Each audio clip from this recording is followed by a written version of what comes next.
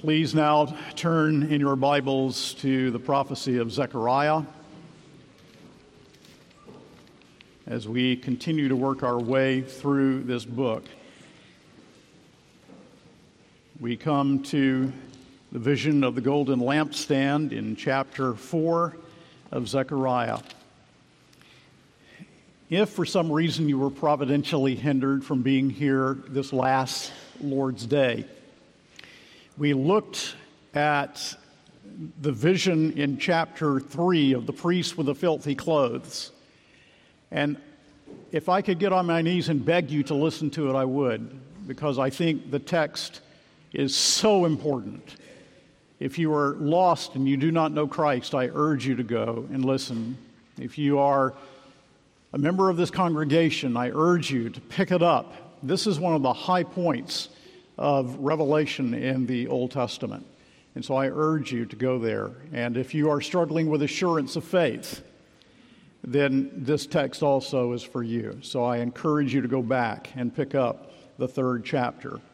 But now we come to this vision in the 4th chapter. Let me remind you that the 6th century BC prophet is prophesying at the time when, after Babylonian captivity, numbers of Jews return to Jerusalem. And there Jerusalem is in rubbles, and the temple is completely in rubbles. And that temple, of course, is the center of the hope of the coming Messiah. It points to him, and it points to also the new covenant. And it points to the people of God, the living temple being put together by our sovereign, even in the day and age in which we live. And so that temple must be rebuilt. And he is prophesying along with Haggai. And he, in the first 6 verses of the 1st chapter, calls the people of God to repentance. And then follow these wonderful night visions, sometimes difficult to understand, that give hope to the people of God and encourage them in the task to which they are being called, to rebuild that temple that was fallen. And so we come to this vision of the golden lampstand in chapter 4. Will you bow with me in prayer? O Lord our God, how excellent is thy name in all the earth. We glory in the wonder of the gospel of sovereign free grace, and we are thankful that as Christians, believers in the Lord Jesus, we are called to serve the Lord with gladness and to fill our lives with worship and praise, and also to roll up our sleeves and to work for the kingdom, knowing that it's not us, but it's the Lord himself who blesses that work to which we have been called. And so, Father, just as we see the believers in this day and age, in this section of Zechariah, had a calling, we also, in this world in which we live as Christians, have a calling. Various callings, but we have a calling as a church. We have callings as individual Christians. Help us to live our lives for the glory of God. And may we be spurred on to faith and repentance and obedience by what we see in this text this morning. And these things we pray in the name of Christ our Lord. Amen. Please stand with your copy of God's Word. And by the way, I must say that you'll get so much more out of this if you'll keep the Bible open before you and follow along in the text, because the authority is in the text. It's in the Bible. So we come to this 4th chapter of Zechariah, the word of the Lord. And the angel who talked with me came again and woke me like a man who is awakened out of his sleep. And he said to me, "What do you see?" I said, "I see, and behold, a lampstand all of gold with a bowl on the top of it and 7 lamps on it, with 7 lips on each of the lamps that are on the top of it.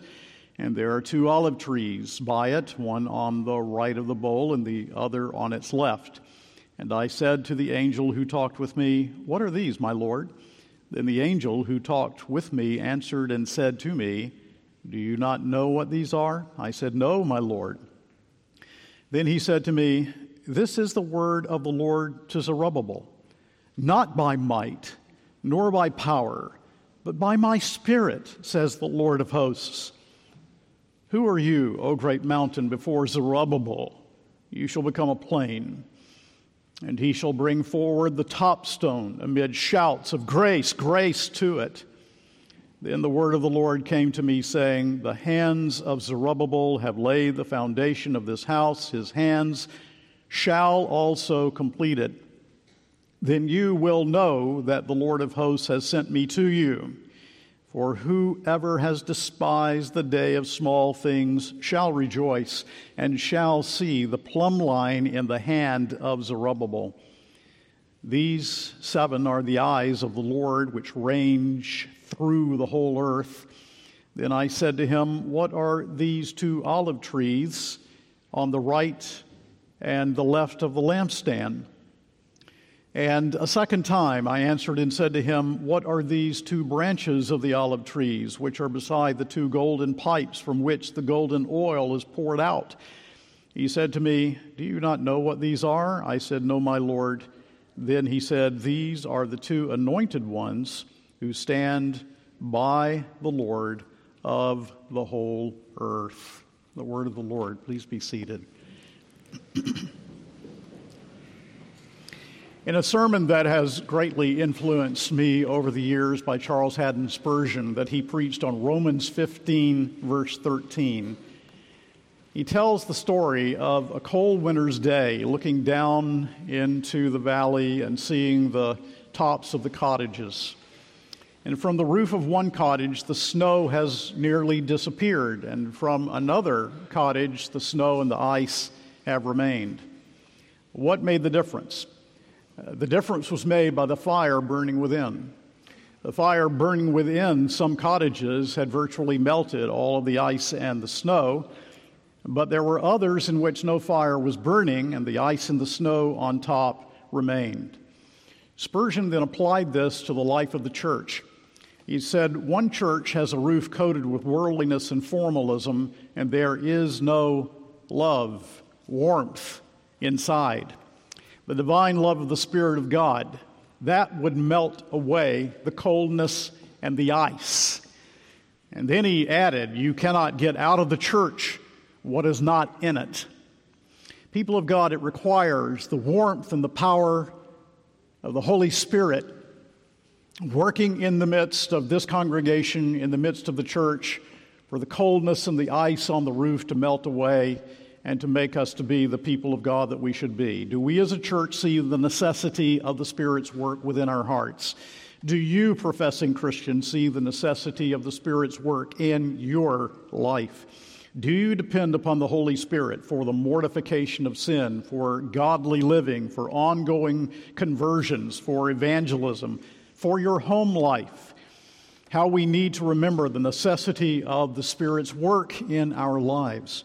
And so the text addresses this sense of slow progress in the kingdom of God. It calls away from discouragement. It reminds us that God's kingdom is in His hands and that the Holy Spirit of God empowers the weak and the weary.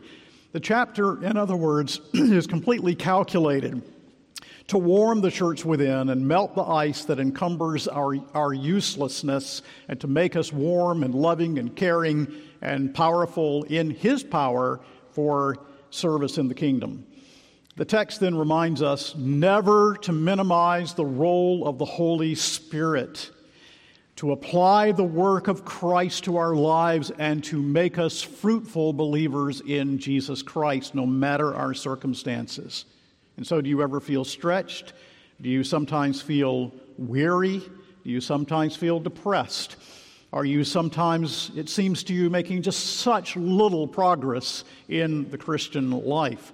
Do you know the reviving of God's Spirit in the heart? Well, that's the reason that this text was given long ago to the people of God, and it still speaks freshly and powerfully to us today. So the first thing that we see as we come to this text is the symbolism of the text. That's first, the symbolism of the text.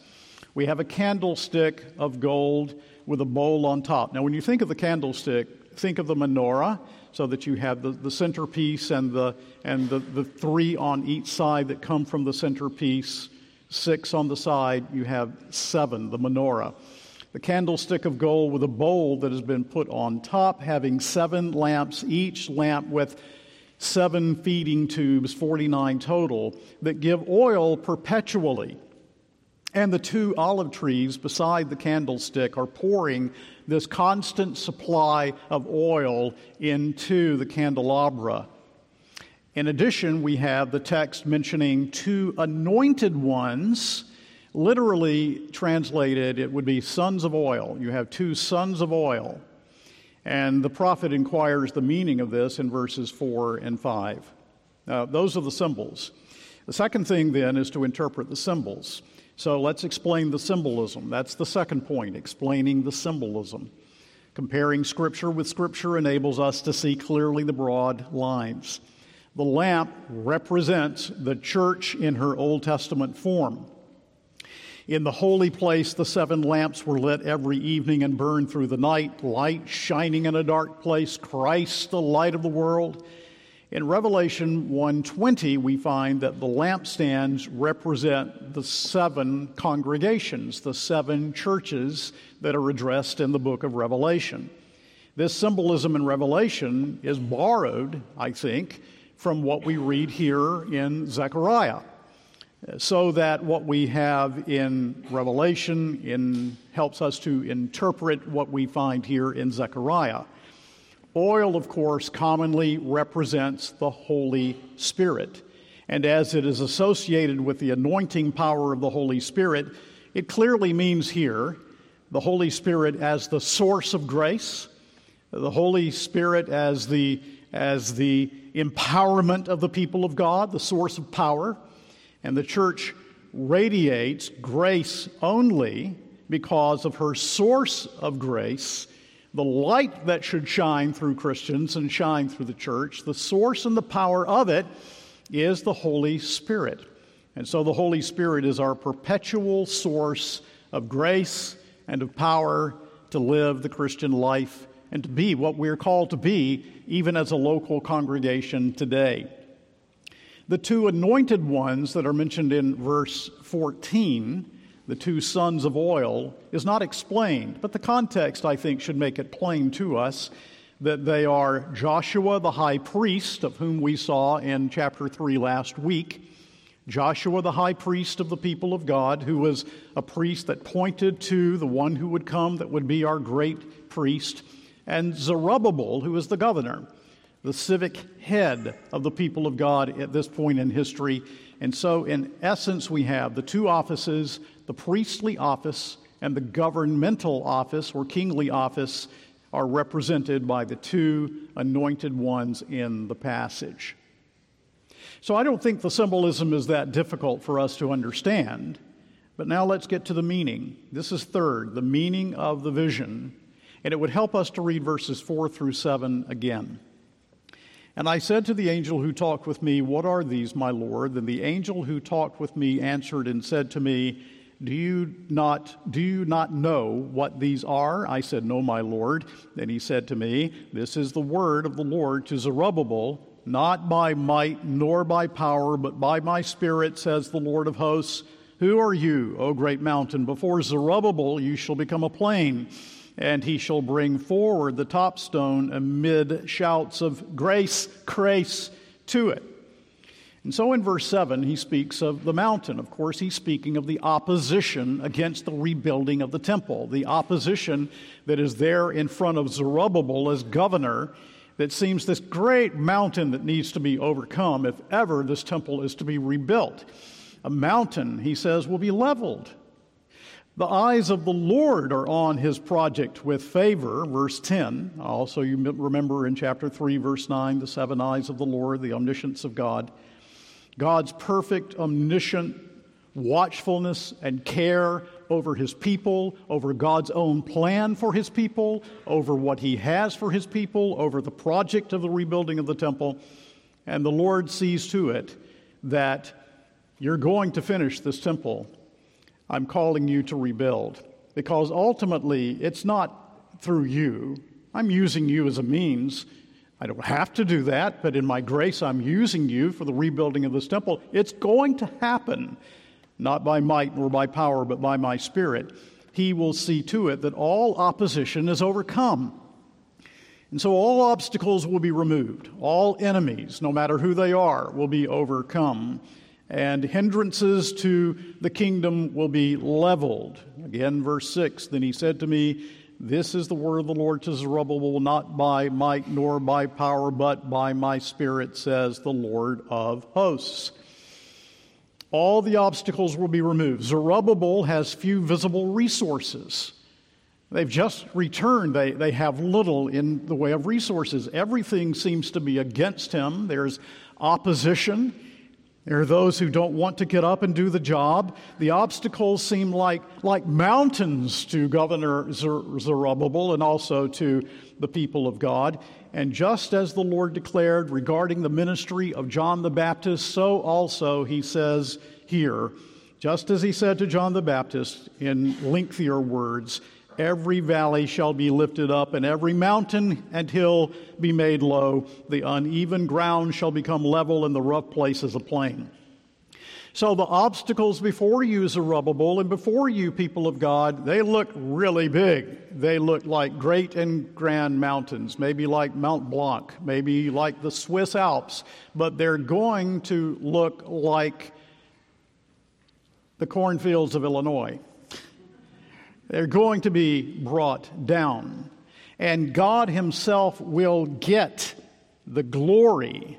For he says in verse 9, his hand shall also complete it. Then you will know that the Lord of hosts, there's that Yahweh Sabaoth again, used 53 times in the book of Zechariah. Lord of hosts, the Lord of hosts, with all of my power, with all of my might behind it, you will know that it is the Lord of hosts has sent me to you. So it will happen just as God has promised it would happen. The Lord's rebuke comes to those who despise the church in her feebleness, in her ill-equipped state, in her lack of resources. But he says in verse 10, for whoever has despised the day of small things shall rejoice and shall see the plumb line in the hand of Zerubbabel. So upon those who will not see beyond the moment, who cannot envision a temple that's rebuilt, who just cannot see how anything good can come of all these rocks and stones that have to be gone through and redone and new quarries and all that has to be done, and they can't see beyond the moment.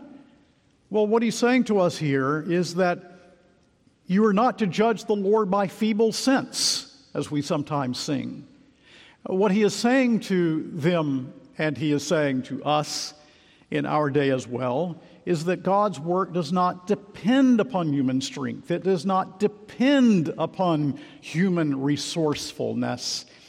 That all was being done for the kingdom seems so very small. Yes, but to God, small things done for him are glorious. And the principle is clear. People of God, he was saying to them, and he says to us here now, do not judge God's work by man's standard. Do not judge by what you see, for we walk by faith and not by sight. See it all through the eyes of faith, through what God has said, he has decreed, and he is going to bring about all the way to the time of the return of Jesus Christ. And so the day is going to come, he says to Zerubbabel, to Joshua, he says to the people of God through Zechariah, the day will come when this temple now in ruins will be built, and at its conclusion, the top stone will be placed. The very last stone will be placed. And the people of God will stand back and they will say, grace, grace unto it. And in verse 10, the second part, God's eye is upon them. God's eye is upon his church now. The all-seeing eye of Jehovah that speaks of, as T.V. Moore put it, it speaks of the sleepless regard which he bestows on his church. That's a great phrase, isn't it? The sleepless regard that he bestows on his church. And what is true for them then is true for us now, and our God has not changed. And what is true for the congregation as a whole is true for you also, individually, believer in Christ, that God has this sleepless regard that he bestows on you in your Christian life, even when you can't see it. He sees you. His eye is upon you. His guidance is there for you. His love never fails. So the true church is always under the providential care of God. In communist countries where they're meeting in little places and hiding so that they may have worship, and other places in the world in which they may be persecuted, whatever it may be, again, do not judge the Lord by feeble sense. God is achieving His purpose. He's accomplishing it. He is going to build His church. So can you not see that this applies to the success of the gospel today? To the spread of the kingdom of God today? I mean, the temple was but a type, a shadow that pointed ahead. Yes, those inner workings that pointed to all that atonement meant. But the building of the blocks and stones into the building that Peter and others say to us today is the church. We are the temple of God. We are indwelt by His Spirit. So can you not see that this applies to the preaching of the gospel here, and the preaching of the gospel on foreign fields, and the preaching of the gospel in other parts of the world, and to genuine revival, and to your heart's needs today, whatever they may be? Is not God's eye upon us? Is not God's eye upon you now? Is there ever a time in which your Lord who died for you does not care for you, and the triune God who determined to save you does not watch over you? Will He not bless the church in her witness now? Is it ever right to judge God's kingdom by human standards? The obstacles seem great, though, don't they? There's the total depravity of man, the genuine sinfulness of our hearts. There are governments that oppose the church. There are temptations and failings and sins, and we can be depressed and we can be overwhelmed. But I want you to look with me at the text and be encouraged.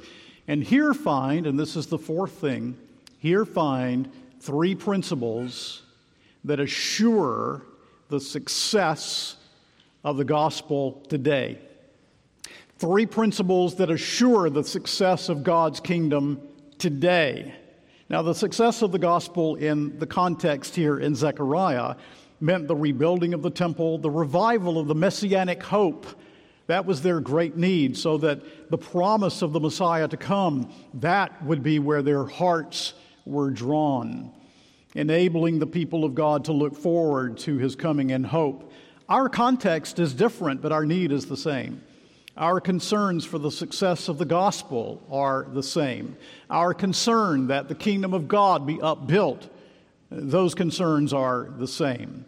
And God is building the temple of His church just as surely as He, in His power and might, saw to it that that temple of stones was built in that day and time.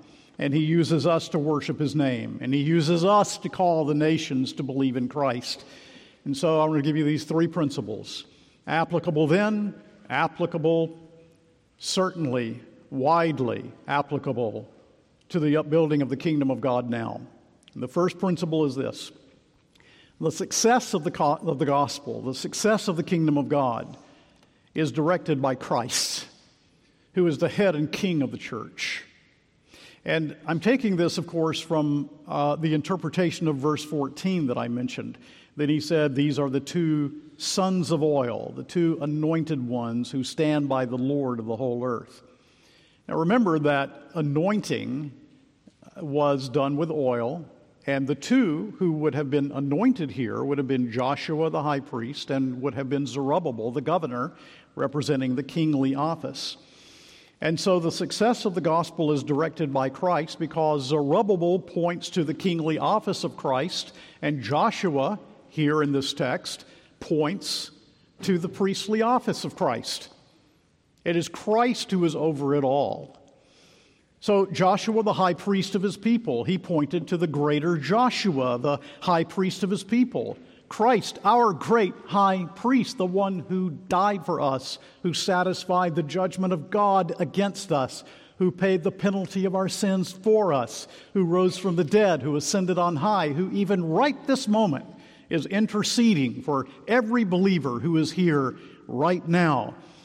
His blood is the laver for the cleansing of our sins. He is the intercessor who efficaciously pleads His merit, for we have none of our own, the merit of His blood before His Father, and who has promised through that merit to bring His people all the way to our heavenly home. And then there's Zerubbabel, again, the civic head, hence the governmental or kingly office. Well, Christ is our king. Zerubbabel was a faint representative, just pointing ahead to the one who is the king and head of the church. The government, we are told in Isaiah 9, is on His shoulders. He rules. He reigns.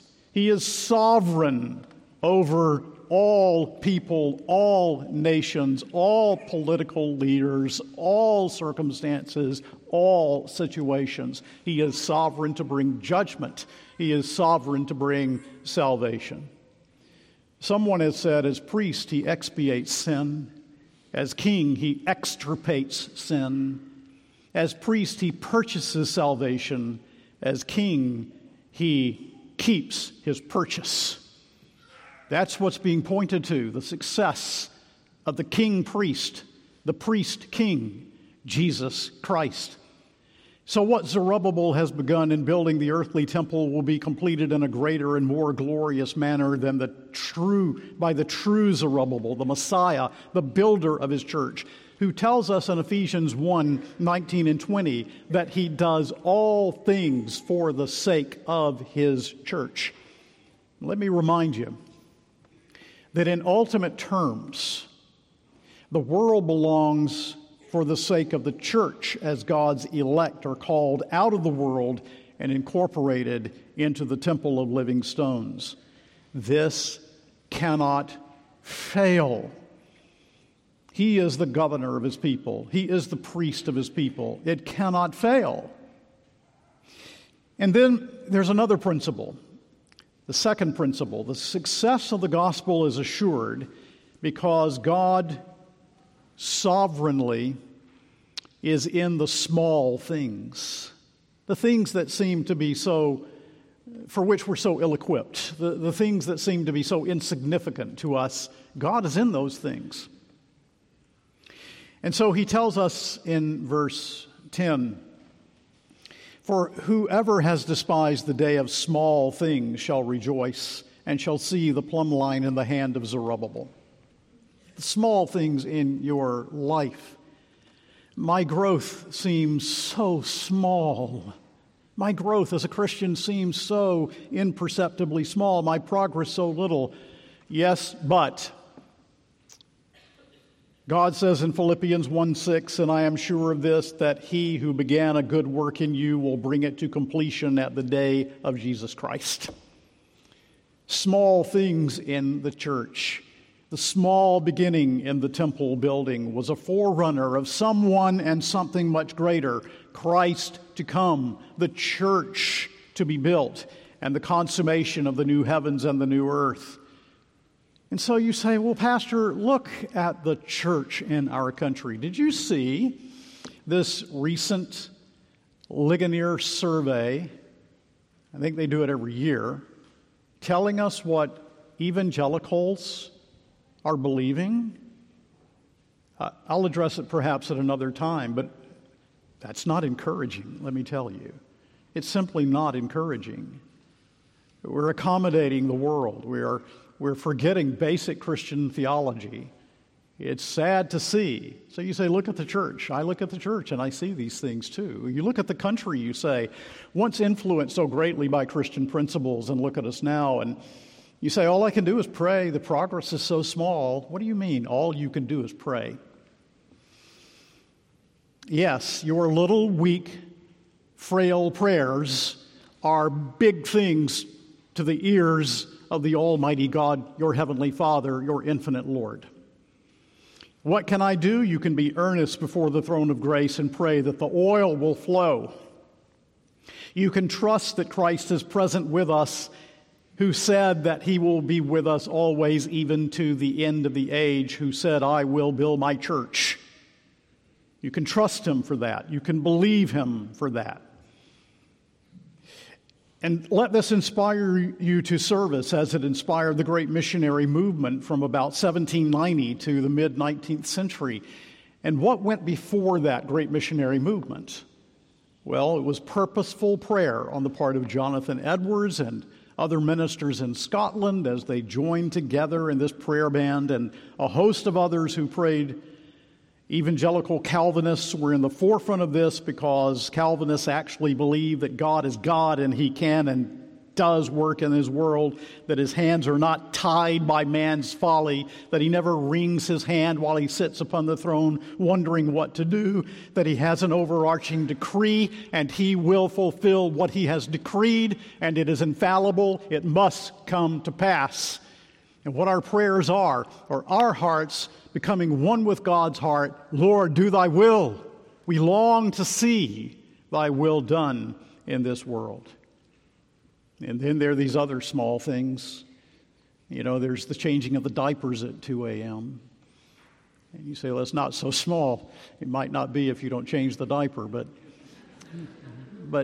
the daily things, the routine, the mundane, just the things that have to be done. They can be done, too, to the glory of God, And those small things are big in God's sight.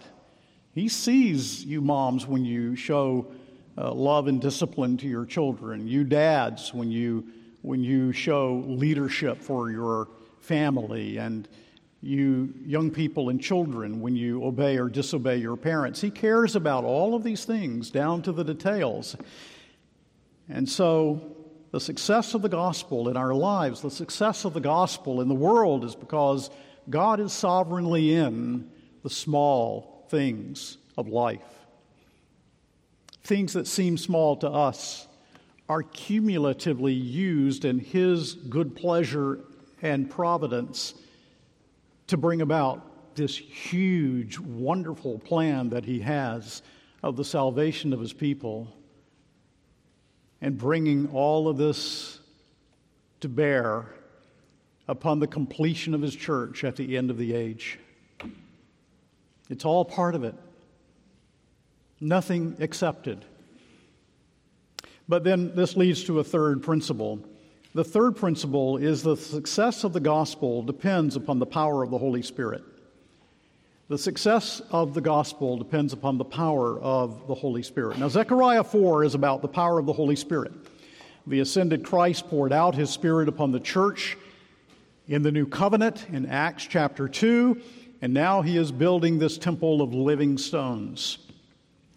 And the mountains or obstacles seem so big to us, but they're all going to be leveled.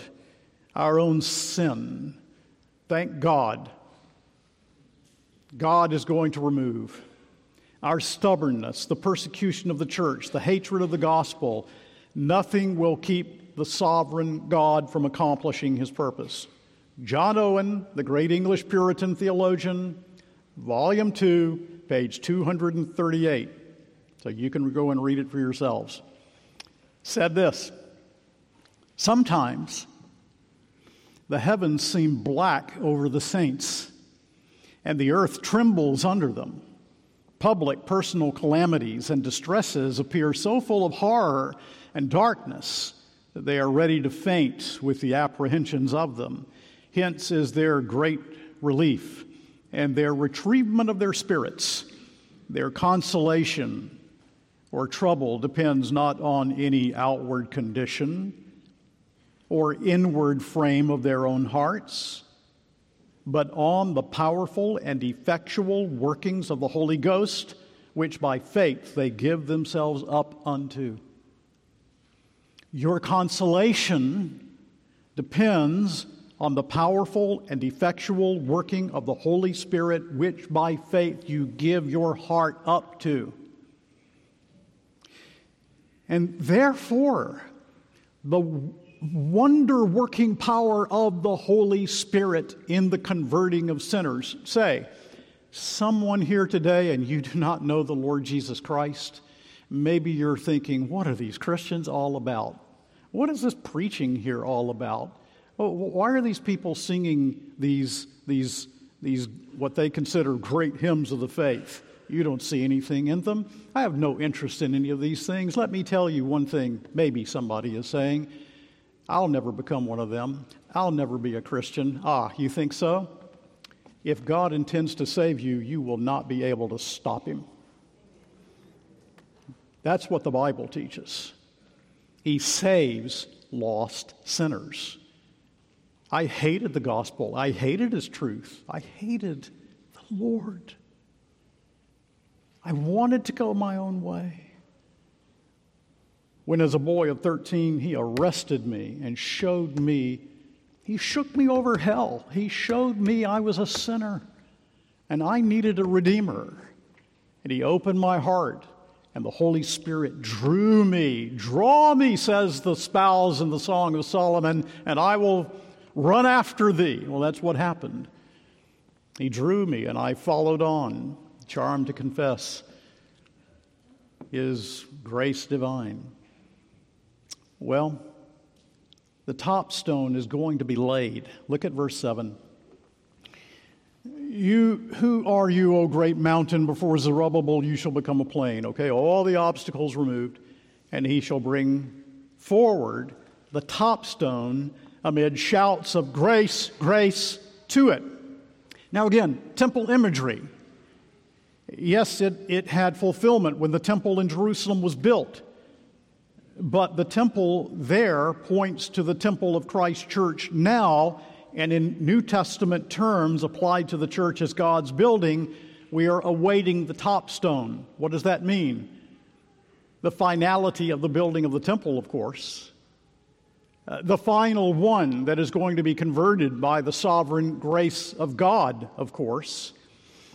It means the Holy Spirit will call all of God's elect, fitting us together as God's temple, and the top stone will be laid as God's people cry, grace, grace to it. Can you imagine? The temple in that day, the temple is built, the top stone is there. Oh, of course, the temple was not what it had been in its former glory, but nonetheless, the Lord had done this work, and a greater work is being pointed to that would be done. And that top stone is put there, and they said, grace, grace to it. And God is saying to us, the temple of the church is being built. The word of God is being proclaimed. You yourself are sharing your faith with others. People are hearing the gospel. The seed is being planted. Someone else may water. God is going to give the increase. People are going to come to faith in Christ, and one day it will be the last of the people of God to be converted, and Jesus will come again. And when that top stone is laid, and we see in that day the finality of that great temple that God has been built, that multitude which no man can number from every tongue, tribe, nation, kindred on earth, what are we going to say? Or are we going to say, boy, we did great work? Boy, I really did it? No, you're going to say, this only could have been by God's grace. You will say, grace, grace to it on that day. That's what he's saying to us.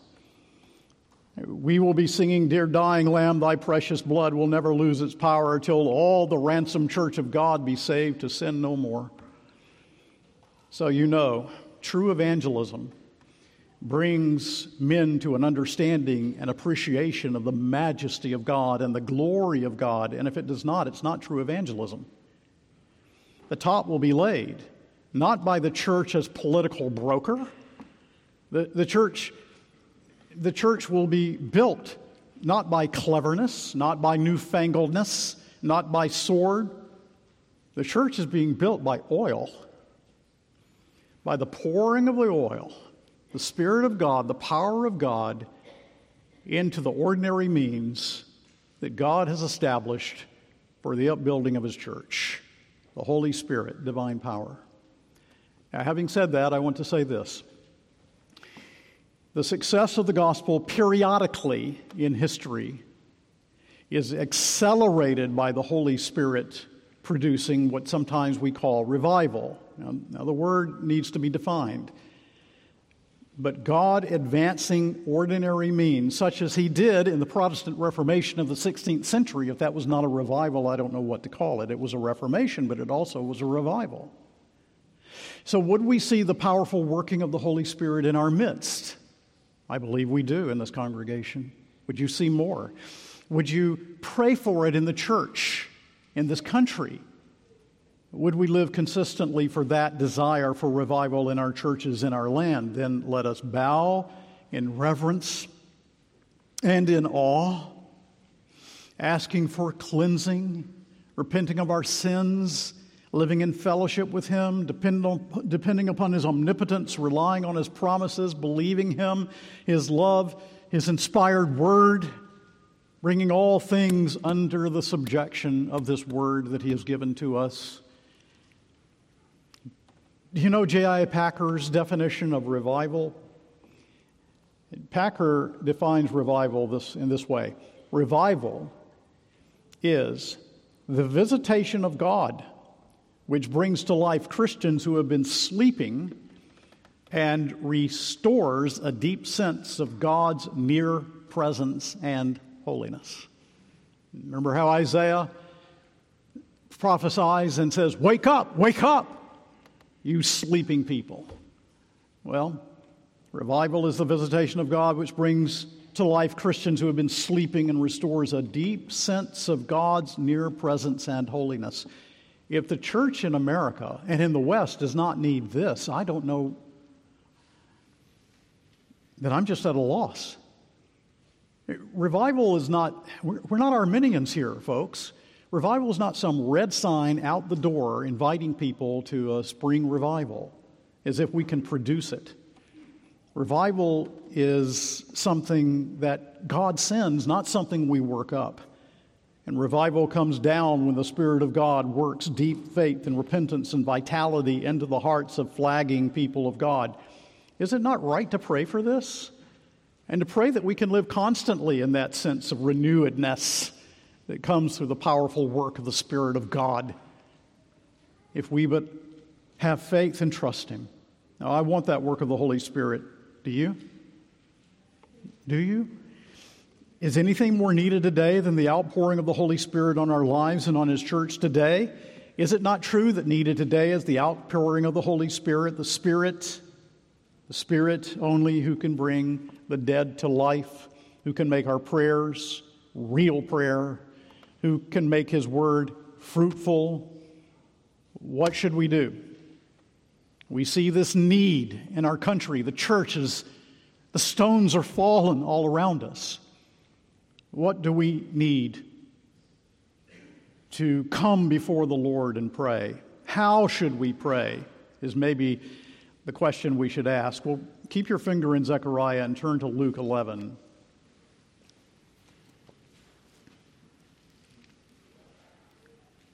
And I will not make many a comment on this. I think it will be so obvious how the Lord Jesus teaches His disciples to pray in Luke 11, beginning with verse 5.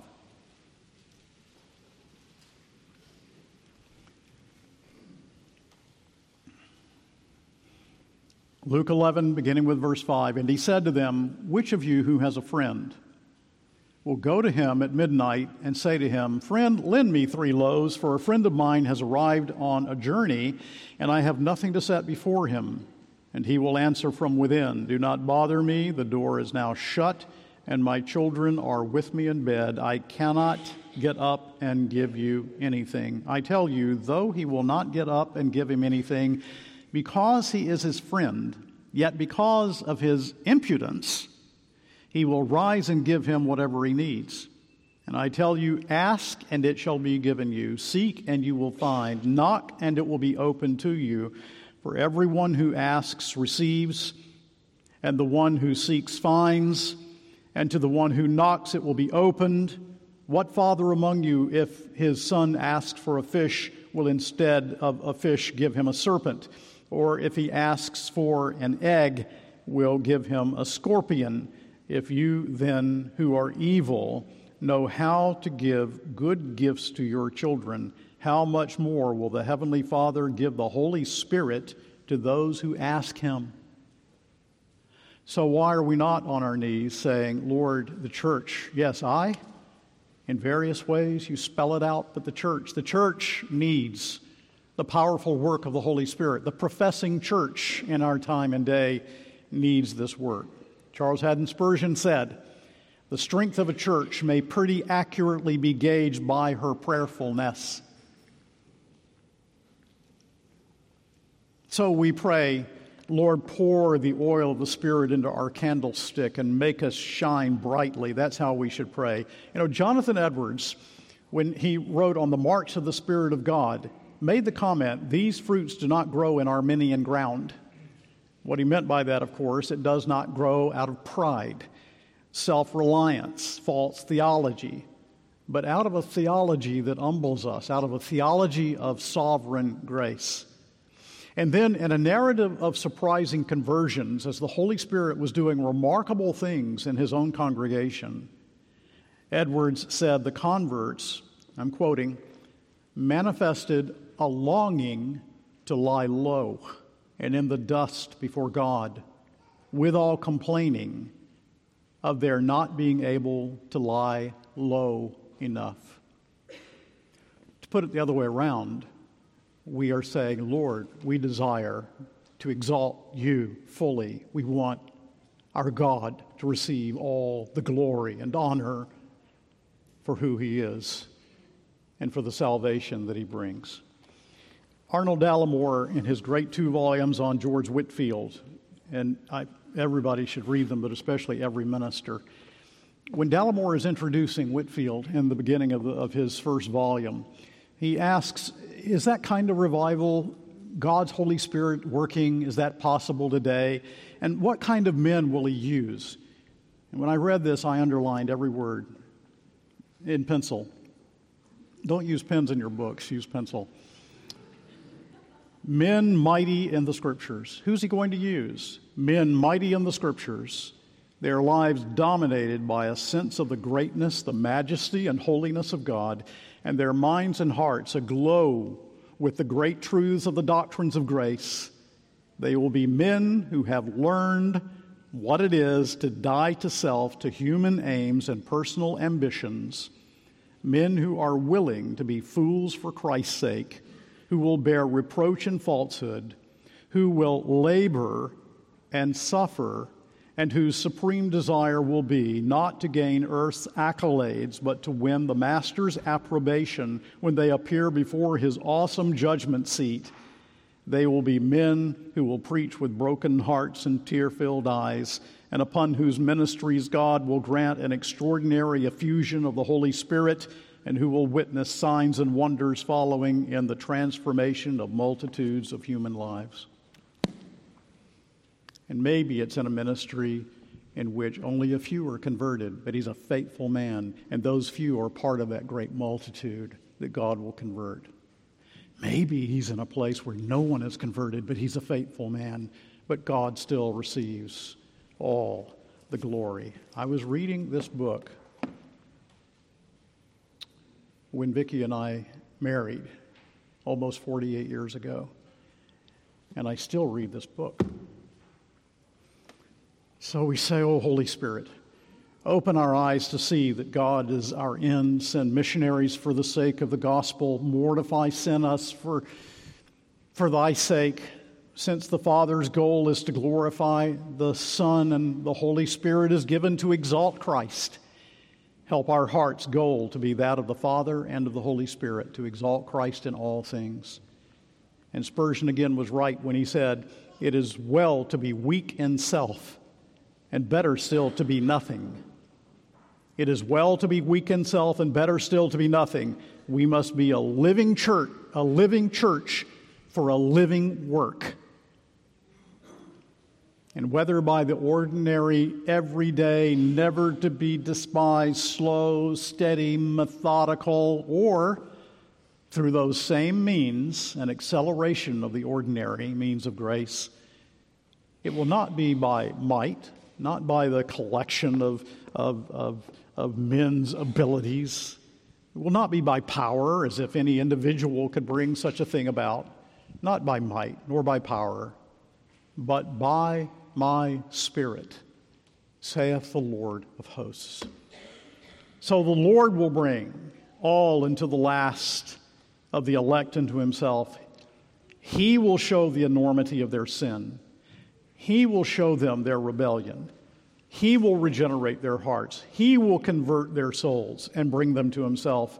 And all will happen not by might nor by power, but by the Spirit of God, says Yahweh Sabaoth, the Lord of armies.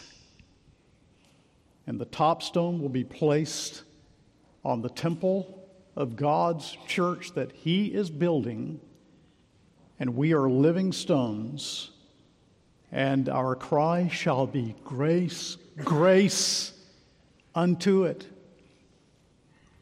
because it is all of grace from first to last, people of God.